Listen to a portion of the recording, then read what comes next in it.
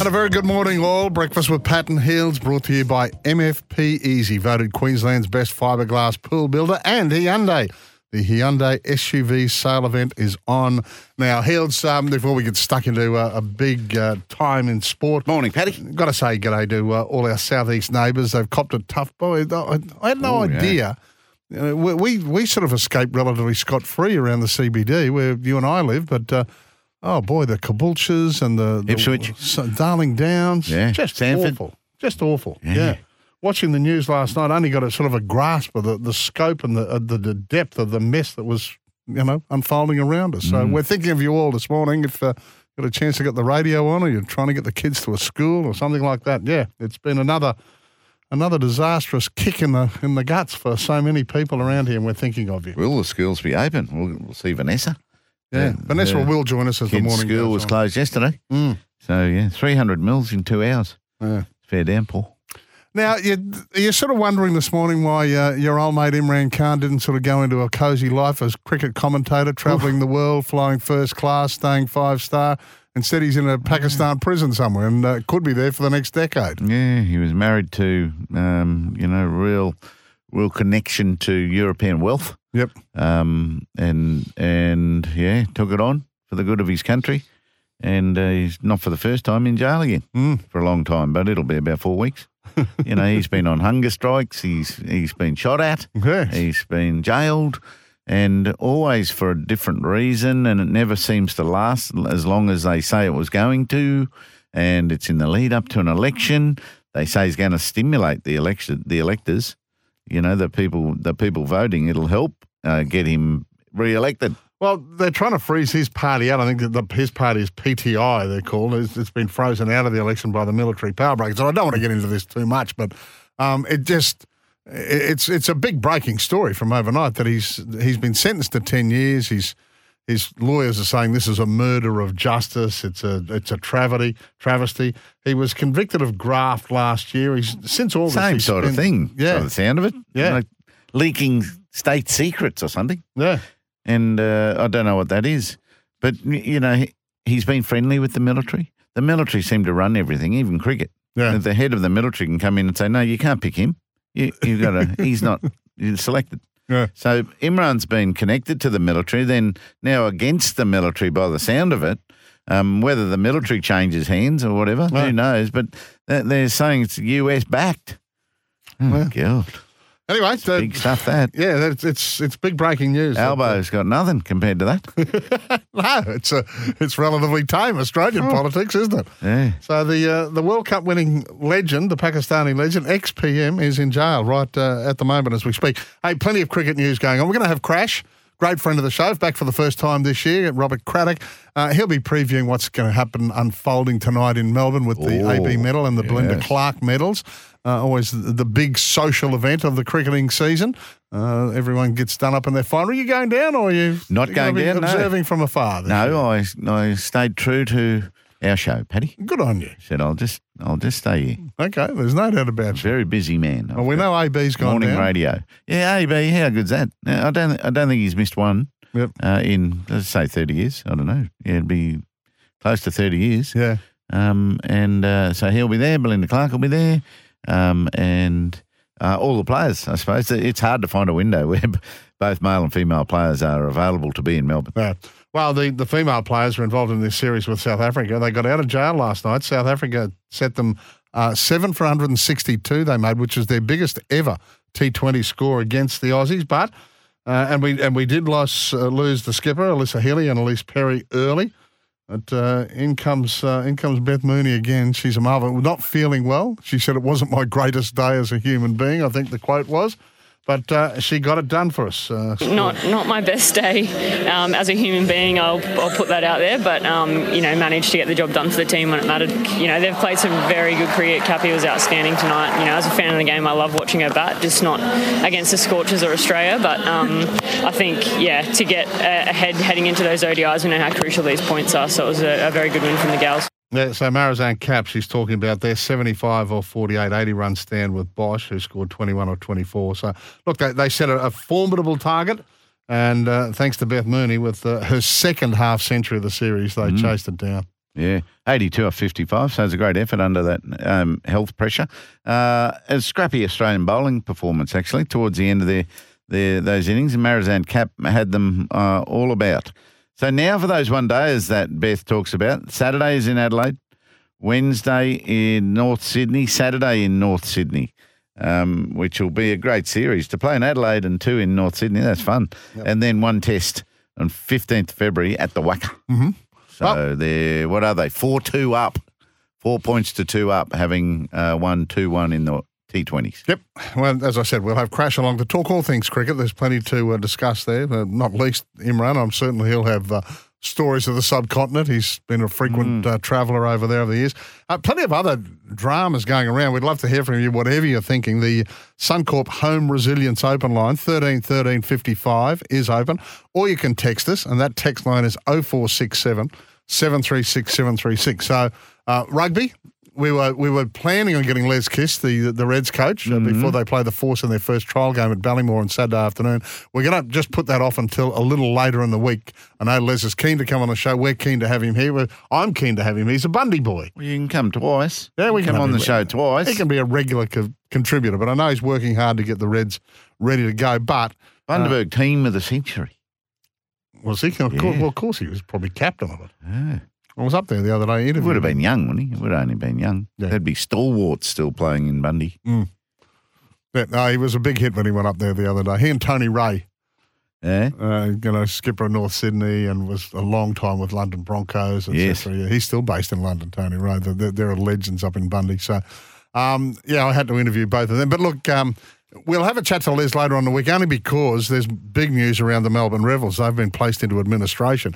Phil Waugh is saying, hey, yes, they'll keep on going for this year. But this is what he had to say. This is what the ARU boss, Phil Waugh, had to say about the Rebels. Yeah, I mean, absolutely. I think we're committed to delivering the 24 Super Rugby season, and it's only a few weeks away. So, we're working with the Melbourne Rebels and also with the administrator, PwC. So, working closely with them to solve for some of the challenges. Still very early days, but certainly the team have been training for some time. So, looking forward to getting them on the field. Yeah, so renowned rugby journo Tom Decent will join us to discuss that. What about poor Phil Waugh? I mean, what a 6 months he's had. He's had to live through the whole Eddie Jones debacle, and he's only been in the game less than a year. So he stood back and had a bit of a look at his first 6 months as CEO. Look, it certainly hasn't been without its challenges, but I think certainly.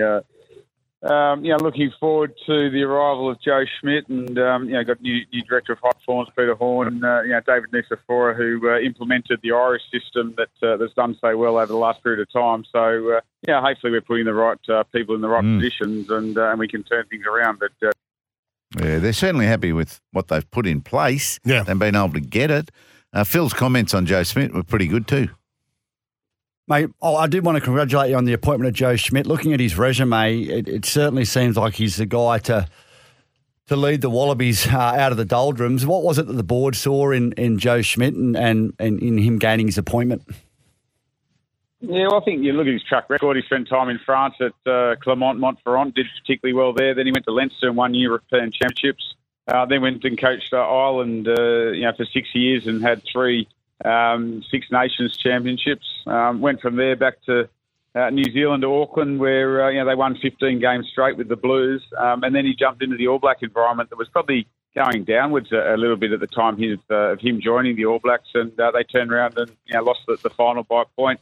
So his track record's particularly good, and if you think about the coaching environment, and again you've seen this enough, it's about the team they put around them and creating an environment and culture that the best assistant coaches want to be a part of it, and he's got a track record of doing that as well. So it's really exciting to have a coach of his experience and that international experience, because coaching Super Rugby is very different to coaching at test level, and he's had enormous experience and success at test level. Yeah, look, fingers crossed that this is the right move. But I know Les Kiss is a big rap because they work together in the Irish system. And he said he's a very thorough, he's a hard worker, and he expects everyone around him to work that hard as well. This is a little bit, and I don't want to keep harping on it, but going back to the Tom Brady evening with Tom Brady on Sunday night in Brisbane. It was clear that Brady got there. Obviously there was talent, but got there by just sheer determination, hard work. Fingers to the bone, blood, sweat, tears. Roll out all the cliches, and it looks like Joe Smith is that sort of coach. I wonder if there's any other sort of coach than that now. Yeah, well, you can't be lazy. No, you can't be blasé. You get found out. You can't, just assume the players are going to do something. It's going to be fairly regimented and covered off on, I would imagine, these days. Otherwise, you're going to get overtaken. Yep. And the player power might kick in.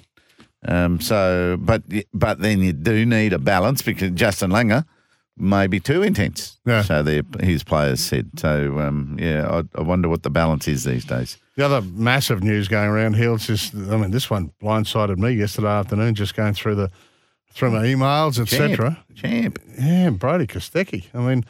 So I'm going to get a mate of mine, Brett Murray, who runs Speed Cafe. It's one of the most informative and respected websites in motor racing. Mm-hmm. We've got to catch him early. I think we'll get him just after 6:30 because he'll be headed for the golf course somewhere today. But Crusher is right across all this sort of stuff. And there's obviously something happening with inside Erebus. So Brody Kostecki is the 26-year-old, nicknamed Bush. He's the reigning champion. So he felled Van Gisbergen last season, which was massive news in supercars. But it looks like he's going to step away from Erebus, even though he's contracted for another year. So what happens? Does he go on gardening leave? How do you do that?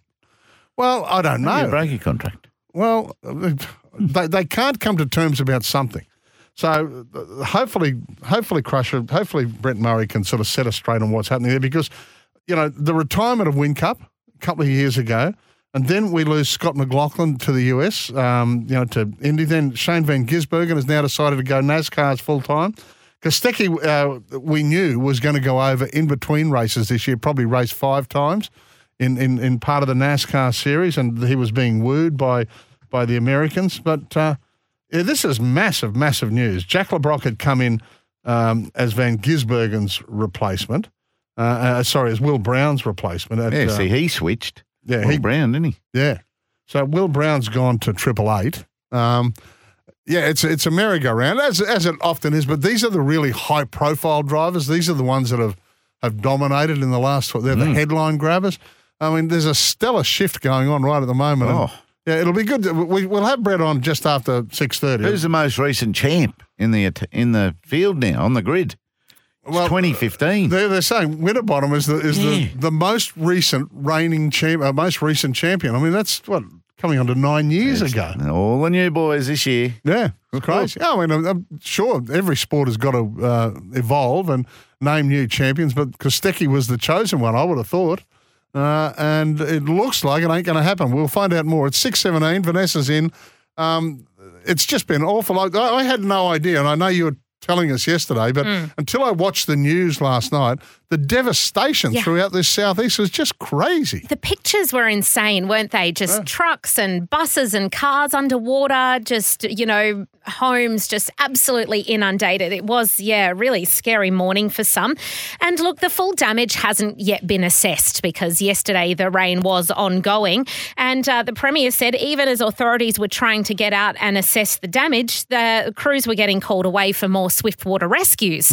So we saw more than 30 water-related rescues around the southeast. That included a lot of those Moreton Bay areas like Samford, Bray Park, Caboolture, but also Laidley in the Lockyer Valley was quite hard hit as well. So look, the good thing is the rain is easing, the floodwaters are starting to recede today, so it will be a big cleanup. But a lot of these people were affected by floods over the last year or two and had just done renovations and now just have to start all over again. So, look, we'll get a better picture of the full damage today, but I think most of the schools that were shut will be reopened today and the roads that were blocked will also be reopened. So just got to try and get back to normal. Yes. There's a lot of work going on. You see, even out west, they're under northwest. underwater. Now, also a little bit flooding related, but a Brisbane icon, Toombul Shopping Centre, which has been shut since the Brisbane floods of a couple of years ago.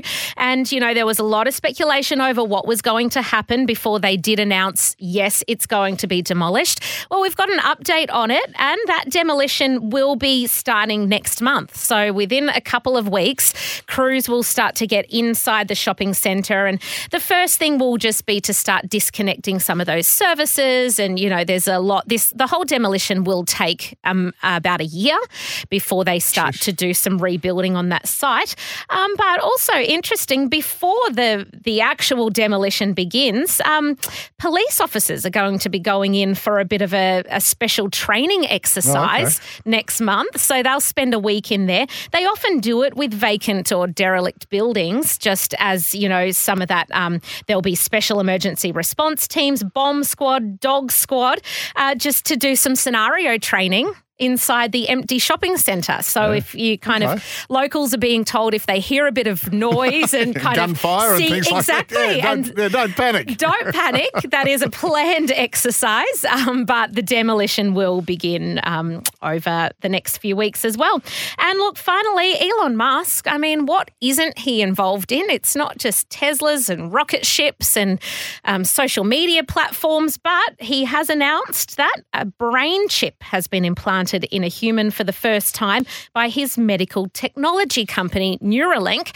And he's really talking up this technology and saying that this could actually treat conditions like blindness, people who have lost the use of their limbs, neurological disorders. He's saying this is the start of treatment for all of those conditions. And stuff like this. Yeah. So the first brain chip is in. He said the patient is recovering well, but not too many other details are known at this stage. Yeah, it's massive news. I mean, he's divisive. There's no doubt about with some of the things he's done. But boy, if he can pull things like this off, that could change humanity. Absolutely. All right. Thanks, Vanessa. As I said, our thoughts to everyone out there in the southeast that are struggling after these big rains. It's coming up to 6:21.